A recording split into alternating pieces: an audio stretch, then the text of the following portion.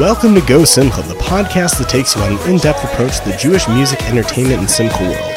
Now, here's your host, Zisha Littman. Hey everybody, what's going on? We are back with another episode of Go Simcha, the podcast. I've been looking forward to doing this episode for a very long time, ever since I discovered this guy's music on YouTube. It kind of came about after I interviewed Aryeh Kunstler, and we were talking, but this is my dream come true. This week we're sitting down with L.E. Stamen, also maybe some of you might know him as Doug Stamen, of the Groggers. Now, for those of you who are listening to my show and have no clue who the heck the Groggers are a Jewish punk rock band. Now, for those of you who do not know what punk rock is, you're missing out. But I'd love to formally welcome Ellie to the show. Big fan of his music. I listen to. Thank you for having me. For sure. I listen to his stuff every day before I sit down to work because it just pumps me up. And let's have some fun with this one. Yes, I really do. I turn on your. Thank you. Glad to be here. For sure, dude. So, the Groggers. How the heck did you conceive a Jewish punk rock band? I mean, there have been Jewish punk rock bands. They're not like Jewish, like we know. You have NoFX. I mean, they called their album Three Hebes and a Bean. But I mean, how did you conceive this of punk rock, Jewish punk rock?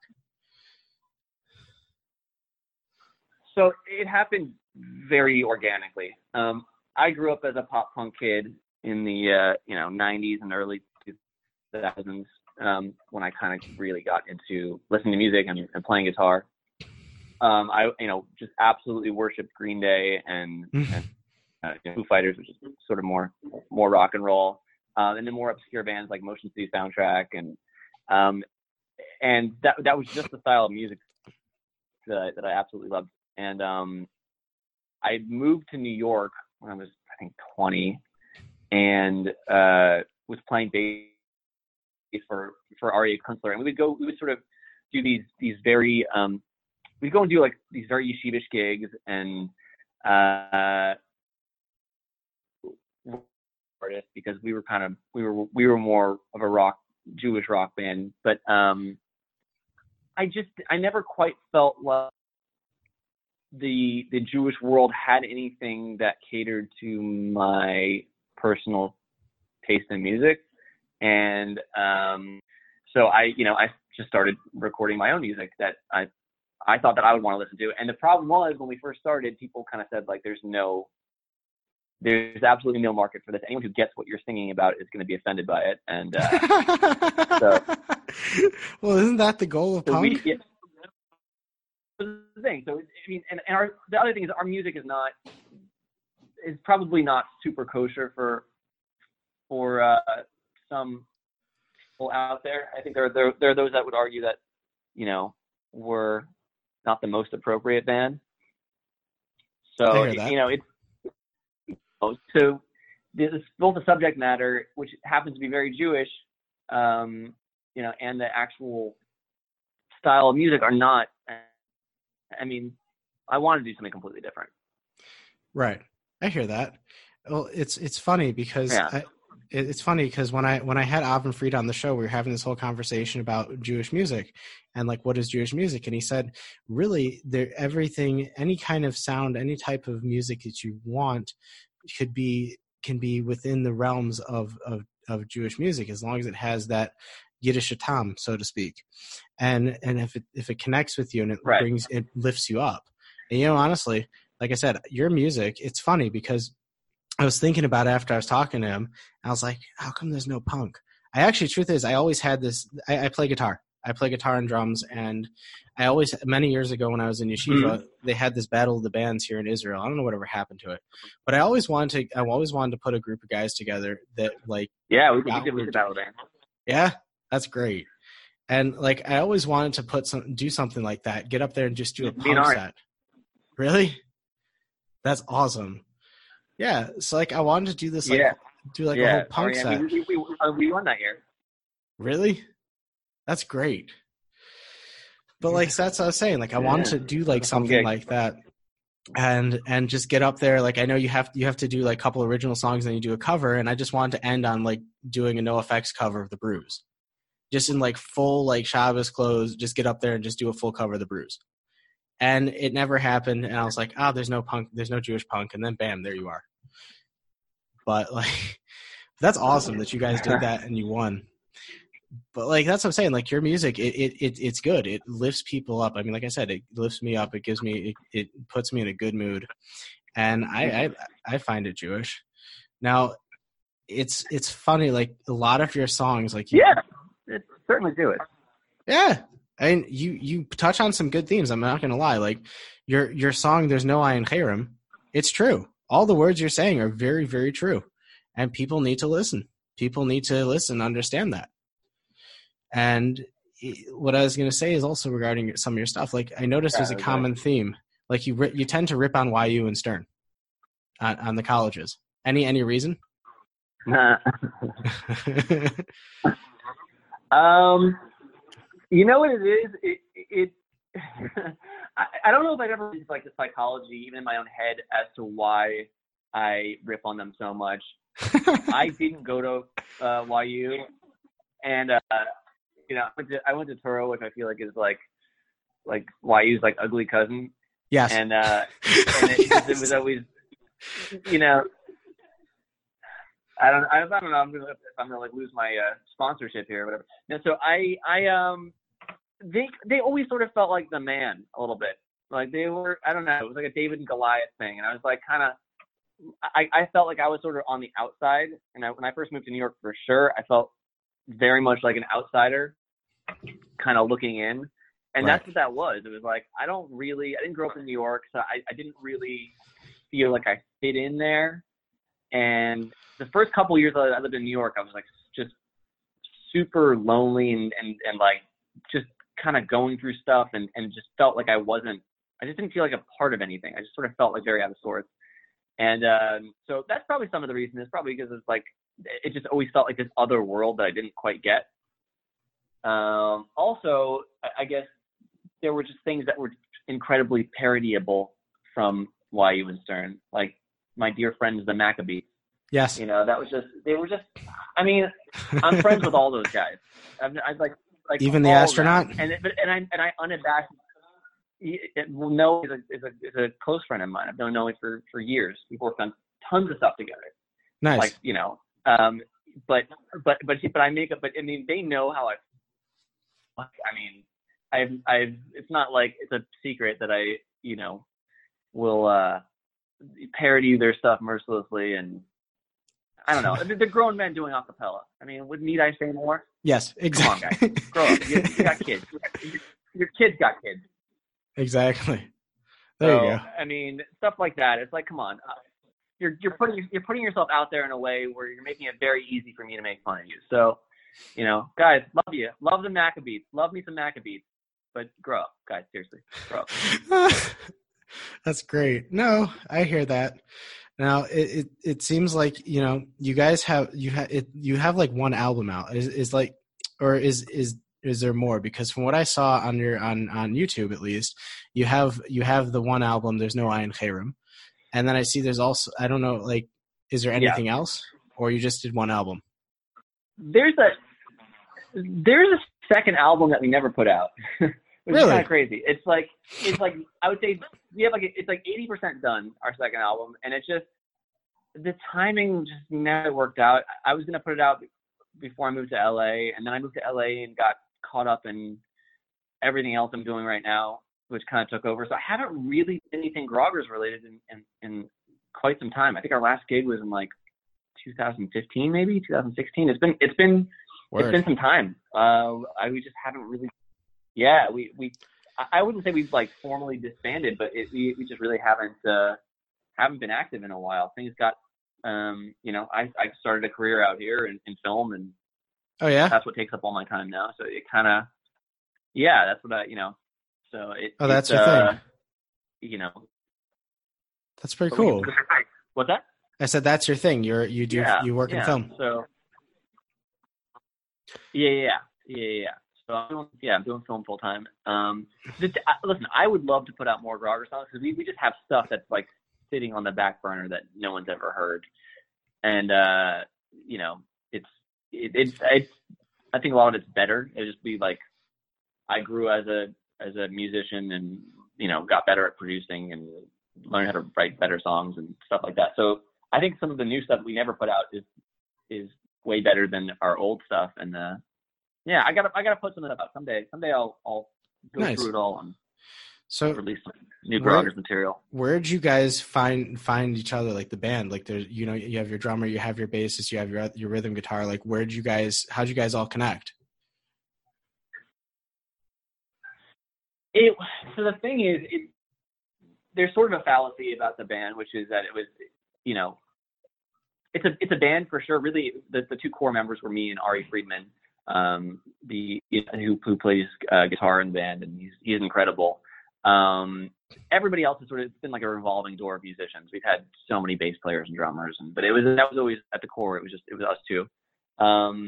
We met. He was at Queens. I was living in Queens. He was going to Queens College, and I would see him around. I knew he played the guitar. I think we met at the YU Battle of the Bands. Nice. We were both playing there. I think I saw him play and didn't think much of it. And we reconnected. We played in like a weird 80s metal cover band for a couple gigs, and I met him through that. And the way the Grogger started was I recorded a song called Get. Yes. And by myself, and it was just really didn't think much of it. Recorded it really quickly. I think I recorded it at Aria Kunstler's parents' house. Like, Word. I don't know how long ago. I recorded some of it at my house, some of it, but like we did a lot of the work on it there. And I decided to shoot a video for it for no money. I didn't have any money at the time. A buddy of mine who was in film school, Farrell Goldsmith, who ended up shooting almost all of our videos, and we shot this video for no money, and I just sort of recruited people to just play in the video just to make it look like it was a band. And we put the video out, like we edited it very quickly, put it out I think the next day, and within a couple of days, it was just getting like tons and tons of attention on blogs, and it was getting posted about and shared, and it never put out had ever done that before. No one had ever, I think I'd ever gone viral, quote unquote.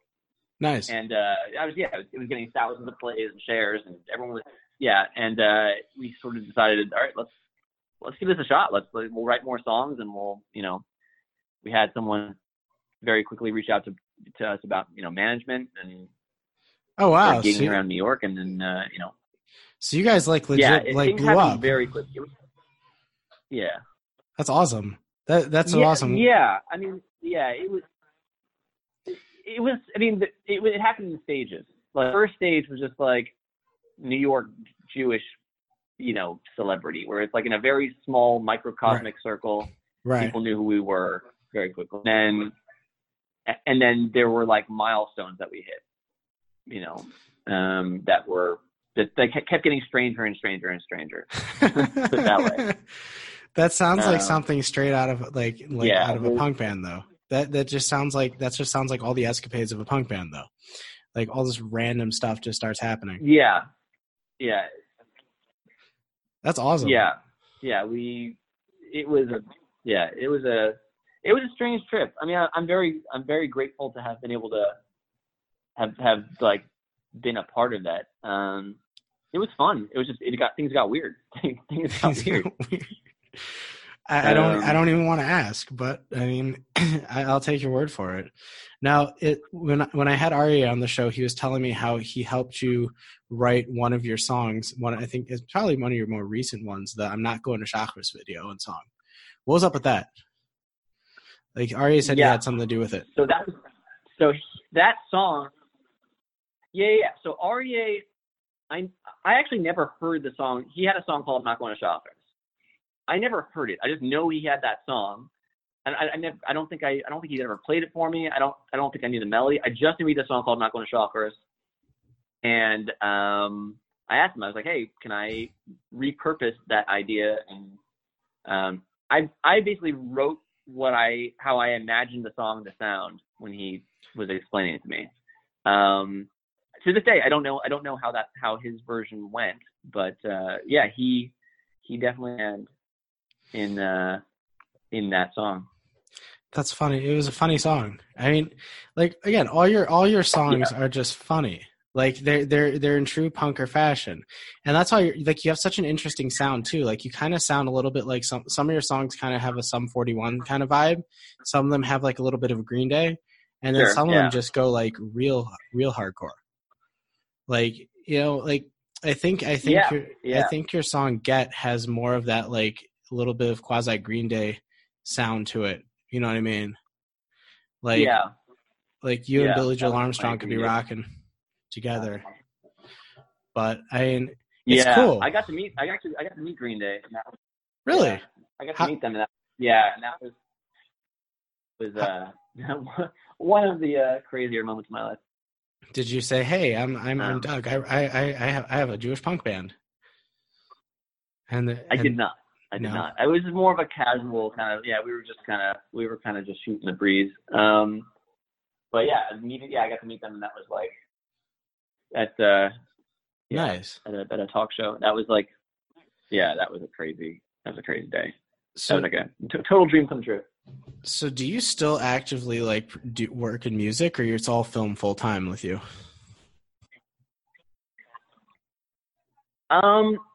I work in music. I'd say it's a probably 75-25 split, maybe 80-20 split.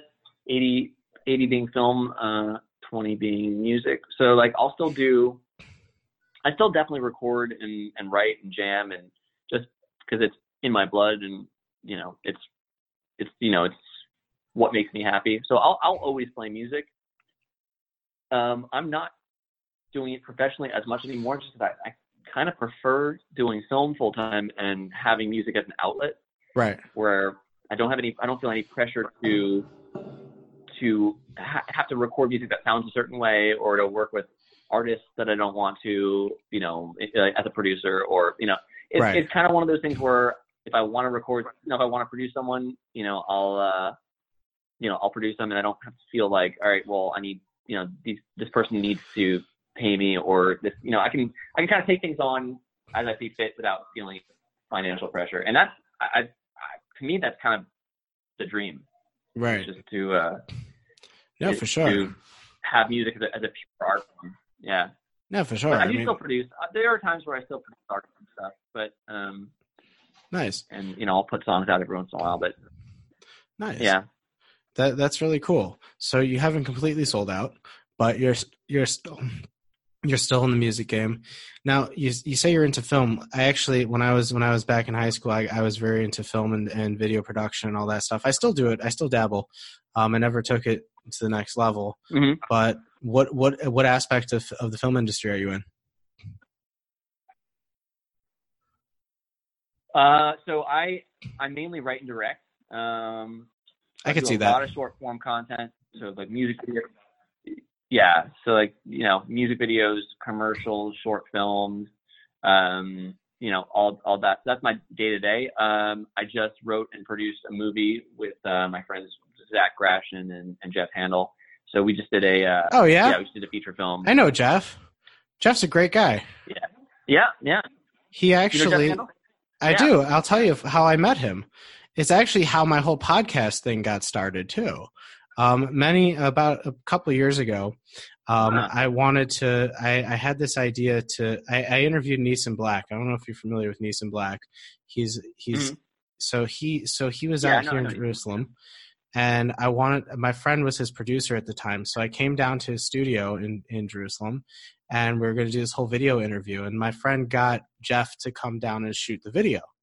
And it was like, I think Jeff, I don't know if he still lives in Jerusalem now, maybe he's out in LA, but so he did this whole video for us, and we got to talking, and he was a great guy. And then from that, like, I had this whole idea. I wanted to do interviews with these musicians, kind of go like behind the scenes, do like an MTV kind of style behind the scenes. But then I realized that, like, due to the fact that I'm in Israel, most of these guys are in America, it wouldn't work. So then I went to the next best thing, is doing a podcast. But yeah, Jeff's a cool guy. So I saw that he posted it on Facebook, about this whole movie? It was like an indie film? Just with him, yeah. So that's yeah. We just it's an indie film. Yeah, it's a horror comedy movie. Fun. So that's good. Yeah. So yeah. And we're working on our next movie as well. So we're it's doing features is kind of what I'm focusing on right now. Nice.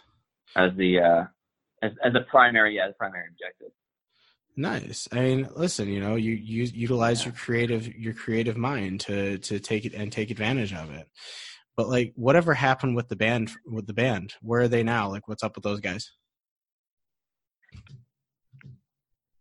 So, right. So it was just me and Ari Friedman as the consistent members. Ari is living in New York still. It's kind of crazy. Like maybe this will spark phone calls. I haven't spoken to Ari in a while, and it's probably been about a year since I've spoken to Ari. Oh, wow. Maybe more. There was no falling out or anything like that. It just he's married with kids now, and he kind of started his life in New York, and I'm out here, and it just sometimes that happens. I should this is gonna spark a prompt to call him. I gotta reach out. Nice.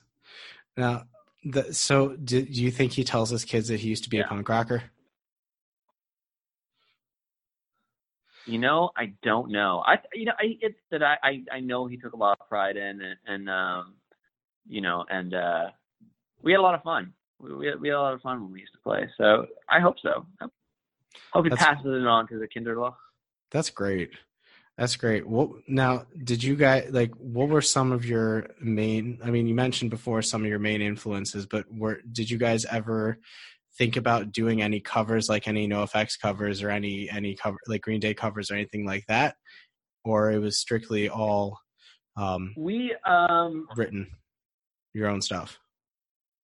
No, we did a lot. So live, there were plenty of times where we would go places like people didn't know our music, so we would throw in a bunch of covers just because it would be more familiar to some people. We did. What did we do? We would do covers like My Own Worst Enemy by Lit. We did Sugar We're Going Down, Ocean Avenue. Nice. We definitely did some Green Day covers. I think we covered She Looks So Perfect, that 5 Seconds of Summer song. We definitely did covers throughout our tenure. The last gig we played,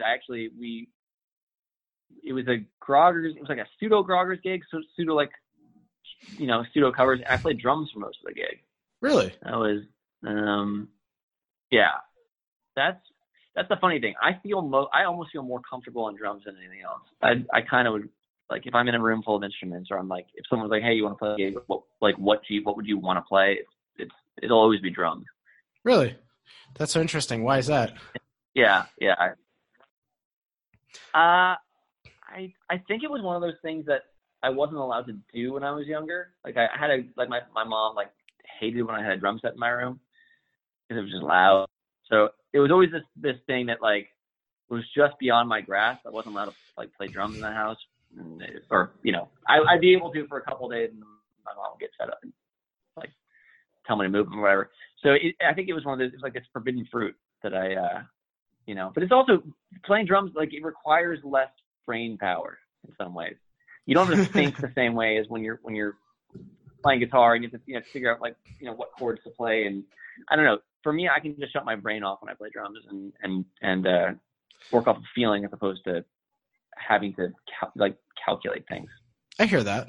I definitely hear that. Like I said, I also grew up playing drums and guitar, saxophone, piano. I did the full shebang. So I know what you mean. You kind of just there's not much thinking involved. You just if you know the set, if you know what you guys are doing, you can really just kind of space out and just go with it. But that's cool. Now, what kind of gigs did you guys usually get? You're playing bar mitzvahs and stuff? Hey, look, guys, the Groggers at my bar mitzvah. It's that sounds like a great music video. That sounds like would be a great music video. Yeah. We played one. I think we played one bar mitzvah as a student, which was, this is a crazy story actually. We got flown in to play at this probably $1 million bar mitzvah. Nice. And the night before, we got a call, and they're like, "Oh, they're helicoptering Matisyahu, and he needs a band. So like, do you guys want to play with Matisyahu?" And this was like at the height. He had just shaved his beard off. This was probably 2012. Like, he was at like the peak of his celebrity, and we're like, yeah, totally. And so we played our own set, but we also played with Matisyahu at this crazy bar mitzvah, and it was I think so. We, our natural inclination was to punk things up and use Washington and stuff. And when we played, there was one point where he like yelled in my ear, like, "Turn the distortion down." So we had to like tone it down a little bit, make it a little less punk rock, a little more reggae. But it was a fun gig. It was a super fun gig. That's great. I had a good time with that. I saw that you have a video where you write a song about him shaving his beard. Was that after you played with him?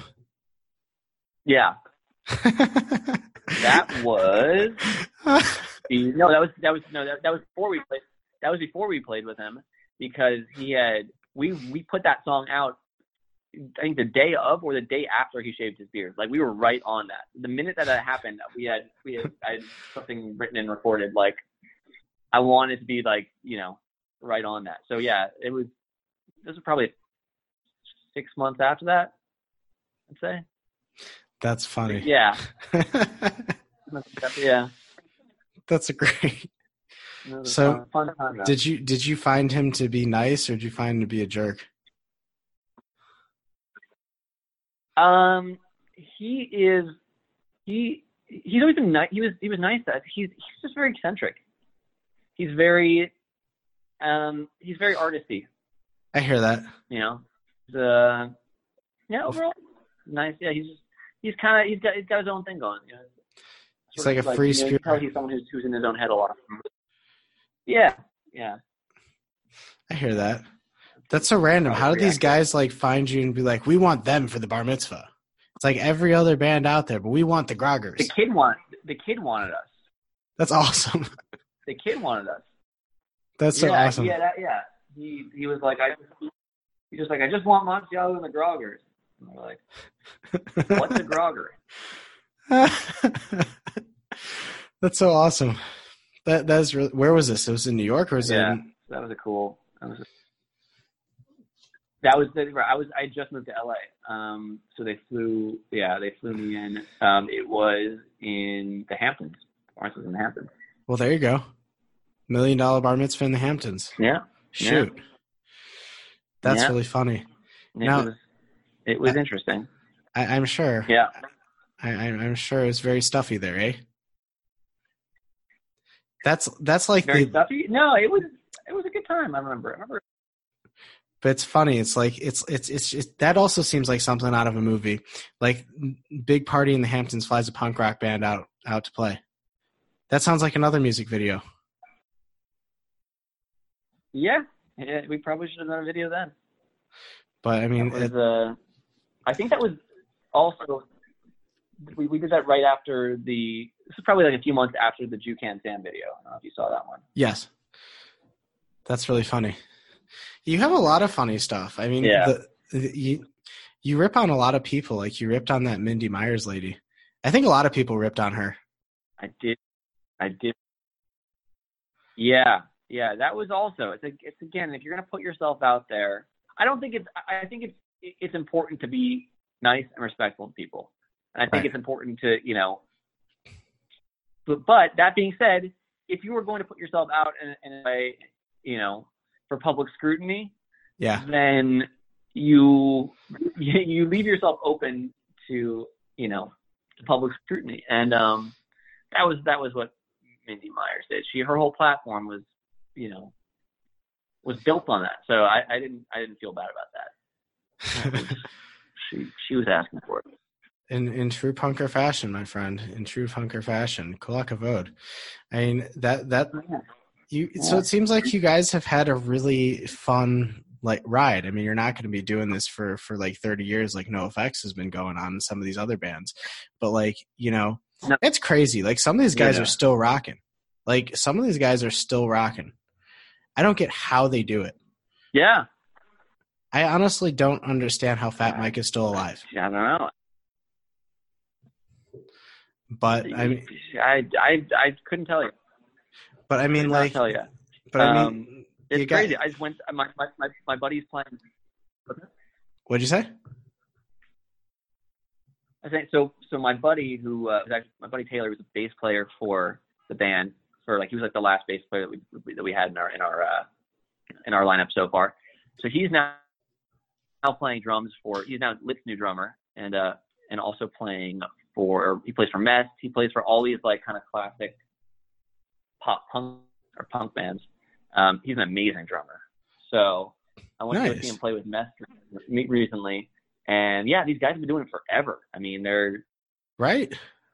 You know, they're road worn.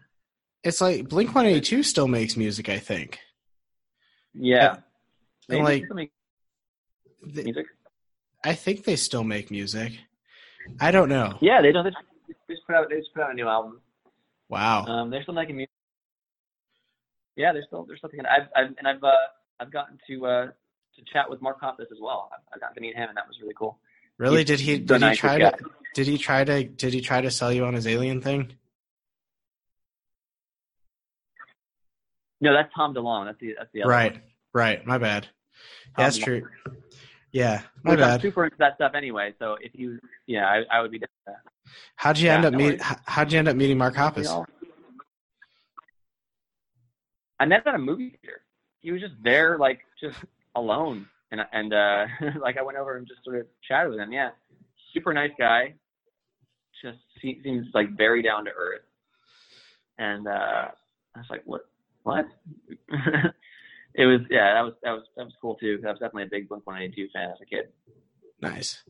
Well, it seems like you said you definitely had a lot of fun with this. I don't know if you made any money off of it, mine other than the gigs, but it seems like you had fun doing this. And I think, yeah, you made money. Any of your albums made money? Oh, our albums didn't make anything. No one. I'll tell you a fun story, which symbolizes how much money our albums made. I was in Israel. I don't know, maybe 4 years ago, something like that. And I was heading back to America, and my Cheroot driver. So the Cheroot driver picks me up, and he looks at me and he starts freaking out. And he's like, "Oh my God, I'm such a big Groggers fan." He's an American guy, and the Cheroot guy, like he just knew everything I'd ever done. Like just had, he like had this comprehensive knowledge of every song I'd ever put out. And I was like, it was so. He goes, check this out. He's like, I have your album. And I was like, oh, cool. Like, he bought my album. He pulls out a burned copy of my CD. I'm like, he didn't even buy my album. He just ripped it off of YouTube. And so yeah, super fan who talked my ear off for the entire ride to the airport, which was awesome. It was great. It was hilarious that this guy knew everything about me. Also a little bit scary in a serial killer sort of way. But he didn't even buy my album. So even the super fans didn't buy our album, but they just would watch the videos and stuff. But from gigs and stuff, yeah, we made some money from gigging. And from like our song was on TV a bunch, and I made some money from that. Really? But yeah, it wasn't like but it wasn't the Groggers. The Groggers helped me launch my career out in LA, but it was I never made a fortune off of it. It was just like it was a really good conduit to what I'm doing now. So it was I wouldn't be out here making movies if I hadn't been in the Groggers. Well, how'd that kind of catalyst you into making movies? How'd that kind of like jump you into the film world because you enjoyed like the concept of creating music videos and all that other creative aspect of things? Like how'd that like turn into your film career? Yeah. So it was a combination of things really, because that was when we first started doing music videos, I really realized like, oh, this is the part of this whole process that I love. When I knew that we were doing a new music video, which was, I would just sort of decide like, hey, we're doing a new music video. I was so jazzed to do that stuff. It was, so we started making videos. I started learning about how production works a little bit, and how to write a script and how to, and so I got into screenwriting around that same point. And wasn't particularly good, but I started sort of dipping my toes into this world. And when we did the Jew Can Stand video in 2011, 2012, that video went super viral and got tons of press coverage and was kind of everywhere for a couple of weeks. And so they flew me to LA to do a show. And while I was out here, I just kind of fell in love with the artistic culture and this idea that people really come here to work hard and to, and to live their dreams. And if you work hard enough out here and you have a modicum of talent, you can make things happen. And so that weekend trip to do this talk show kind of lit this fire under me to give it a real shot. And so I moved out here and started pursuing film, and kind of the rest is kind of history. But that process was that whole process, and I want to give a huge shout out to Dr. Miami, who was the propagator of the Jew Can Stand video, and was a guy who hit us up to do the video, and he is largely responsible for what I'm doing now. So I have a lot of gratitude to him for kind of reaching out to us. Kol hakavod, man. Hey, listen, that's what it's all about. Doing what you love. Doing what you love brings you that simcha, brings you that joy. Kol hakavod. Seriously. And I think you're very talented from the videos you put out and from your music. You're very, very talented, and you've definitely made my life better by showing me that there's Jewish punk rock out there in the world. Although I found another guy on YouTube. He's some Australian guy who I forgot who he was. Some Australian guy. And Yidkor. Yeah, Yidkor. Yidkor. Yeah. I saw that. I was like, oh my gosh, there's another core. So I was like, so wow. Go back and listen to so Bram from Yidkor is on track 2 of There's No Onion Theorem. He sings on For Bring It On. Fun fact. Really? That's awesome. So they were the first Jewish punk band ever. I was a fan of them when I was a kid. Isn't he a rabbi? And I would just kind of. He's not a rabbi. He's a lawyer, I think. He's a fascinating character. I like Bram a lot. He sings on track. He sings on Brain On. Yeah, we recorded the song, which was it's probably one of my favorite Grogger songs we've ever done, and that was the most fun to play live. Yeah. And when we recorded, I was like, it would be awesome to do some vocals on this, because he's just got this really raspy, energetic voice. I was like, let me see if let me reach out to this guy and just see if he'll do it. And I sent him the song. He's like, yeah, he was so excited to do it. And, that's awesome. That was pretty cool for us. Yidkor. I love the name too. Yidkor. It's a fun band. That's so chilling. So you said that was one of your favorite songs to play live. Yeah. Why was that one? Yeah. It's super high energy, and it just moves. The song just doesn't really give you, an opportunity to breathe. You just jump in. It's got this really pounding drum beat, and right. And it's just a fun song. That was also I actually recorded the drums on that song, and that nice. was yeah. If you listen back to that, that's some of my drumming. But yeah, it was a super fun song to record, and just I love playing that song live. Nice. Did you ever get anybody slam dancing at your shows? Yeah. We had a little bit. Our craziest shows were always on Purim. We always had Purim shows. I'm sure. Yeah, those were fun. I'm sure. No, I remember I was in a ska band once for a bit. I mean, ska's not as fun as punk, but it kind of, and we used to have some fun with that. I played the saxophone. I was in the horn section. I was super cool. No. No. If you're in a ska band and you're playing, and you're playing horns, you're probably the coolest guy in the band. Well, it was funny, and it's actually sad at the same time because they cut me. It was funny because I was in this band with a bunch of Jewish guys who weren't from, and we had this show, this big Battle of the Band show, and they wanted to have a practice on Shabbos, and I said I can't come, and they're like, "What do you mean?" I was like, "What do you mean? You guys are Jewish. You all went to day school before, I can't. It's Shabbos." Like, okay, so fine, so we're gonna have to cut you. So I didn't make it to the show. But I was like, it's all good. They were a bunch of jerks anyways. But I played with them a few sets. I did a few different things with them. I recorded on one of their albums. They were called Skablam. And they were interesting. But I was the horn. Skablam? Skablam. Like the old Nickelodeon show Kablam? If you remember back in the day. Oh, Kablam. Yeah. So Skablam.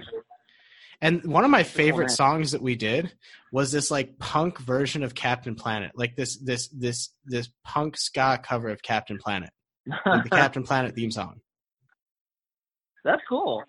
Yeah, that's really I dig that. I would into that. I sometimes pull out my guitar and play it because it was such a fun song. But Baruch Hashem didn't have to. Yeah, I guess that being on for life. What's up? I can see that being a really fun song to play live. Yeah, it was. And the funny thing was the drummer he was left-handed, and he used to stand up and play the entire song like while he was playing, like the entire set. He'd play standing up for some reason. I don't know why. He was just a goofy guy. And yeah, it was fun. But it was fun and interesting at the same time. But I mean, like I said, you've definitely made my day by coming on my show, and I'm happy I get to interview such a cool punk rocker like yourself, and all the stuff you're doing. Thank you. I think you're doing great, and I wish you tremendous hatzlacha with it. And if you ever release that other Groggers album, thank you very much. Please send it to me. I would love to hear it. I mean, I'd even buy it. Sure. I'm a big fan of buying music. The only person. Well, listen, you can't just steal music. Yeah, it's not right. I mean, come on. We kind of expected it at a certain point. I hear that. That's sad. We're like, people are, no one makes money from selling music. You make money from, publishing and concerts and stuff. So I think we kind of expected it. Right. That's true. All right. Well, like I said, Ellie, Doug, however you want to call yourself, you definitely made my day, and I'm happy I had the opportunity to interview on the show. And like I said, enjoy it out there in LA. It's been a pleasure. Enjoy your film career, and keep me posted on any Grogger stuff, dude. You've just listened to another wonderful episode of Go Simcha the podcast. For more news, updates, and information on our next episode, like us on Facebook, follow us on Instagram at Go Simcha Live, and don't forget to check out the show notes and videos on www.gosimcha.com along with zeradio.com. Thanks for listening, and remember, Go Simcha!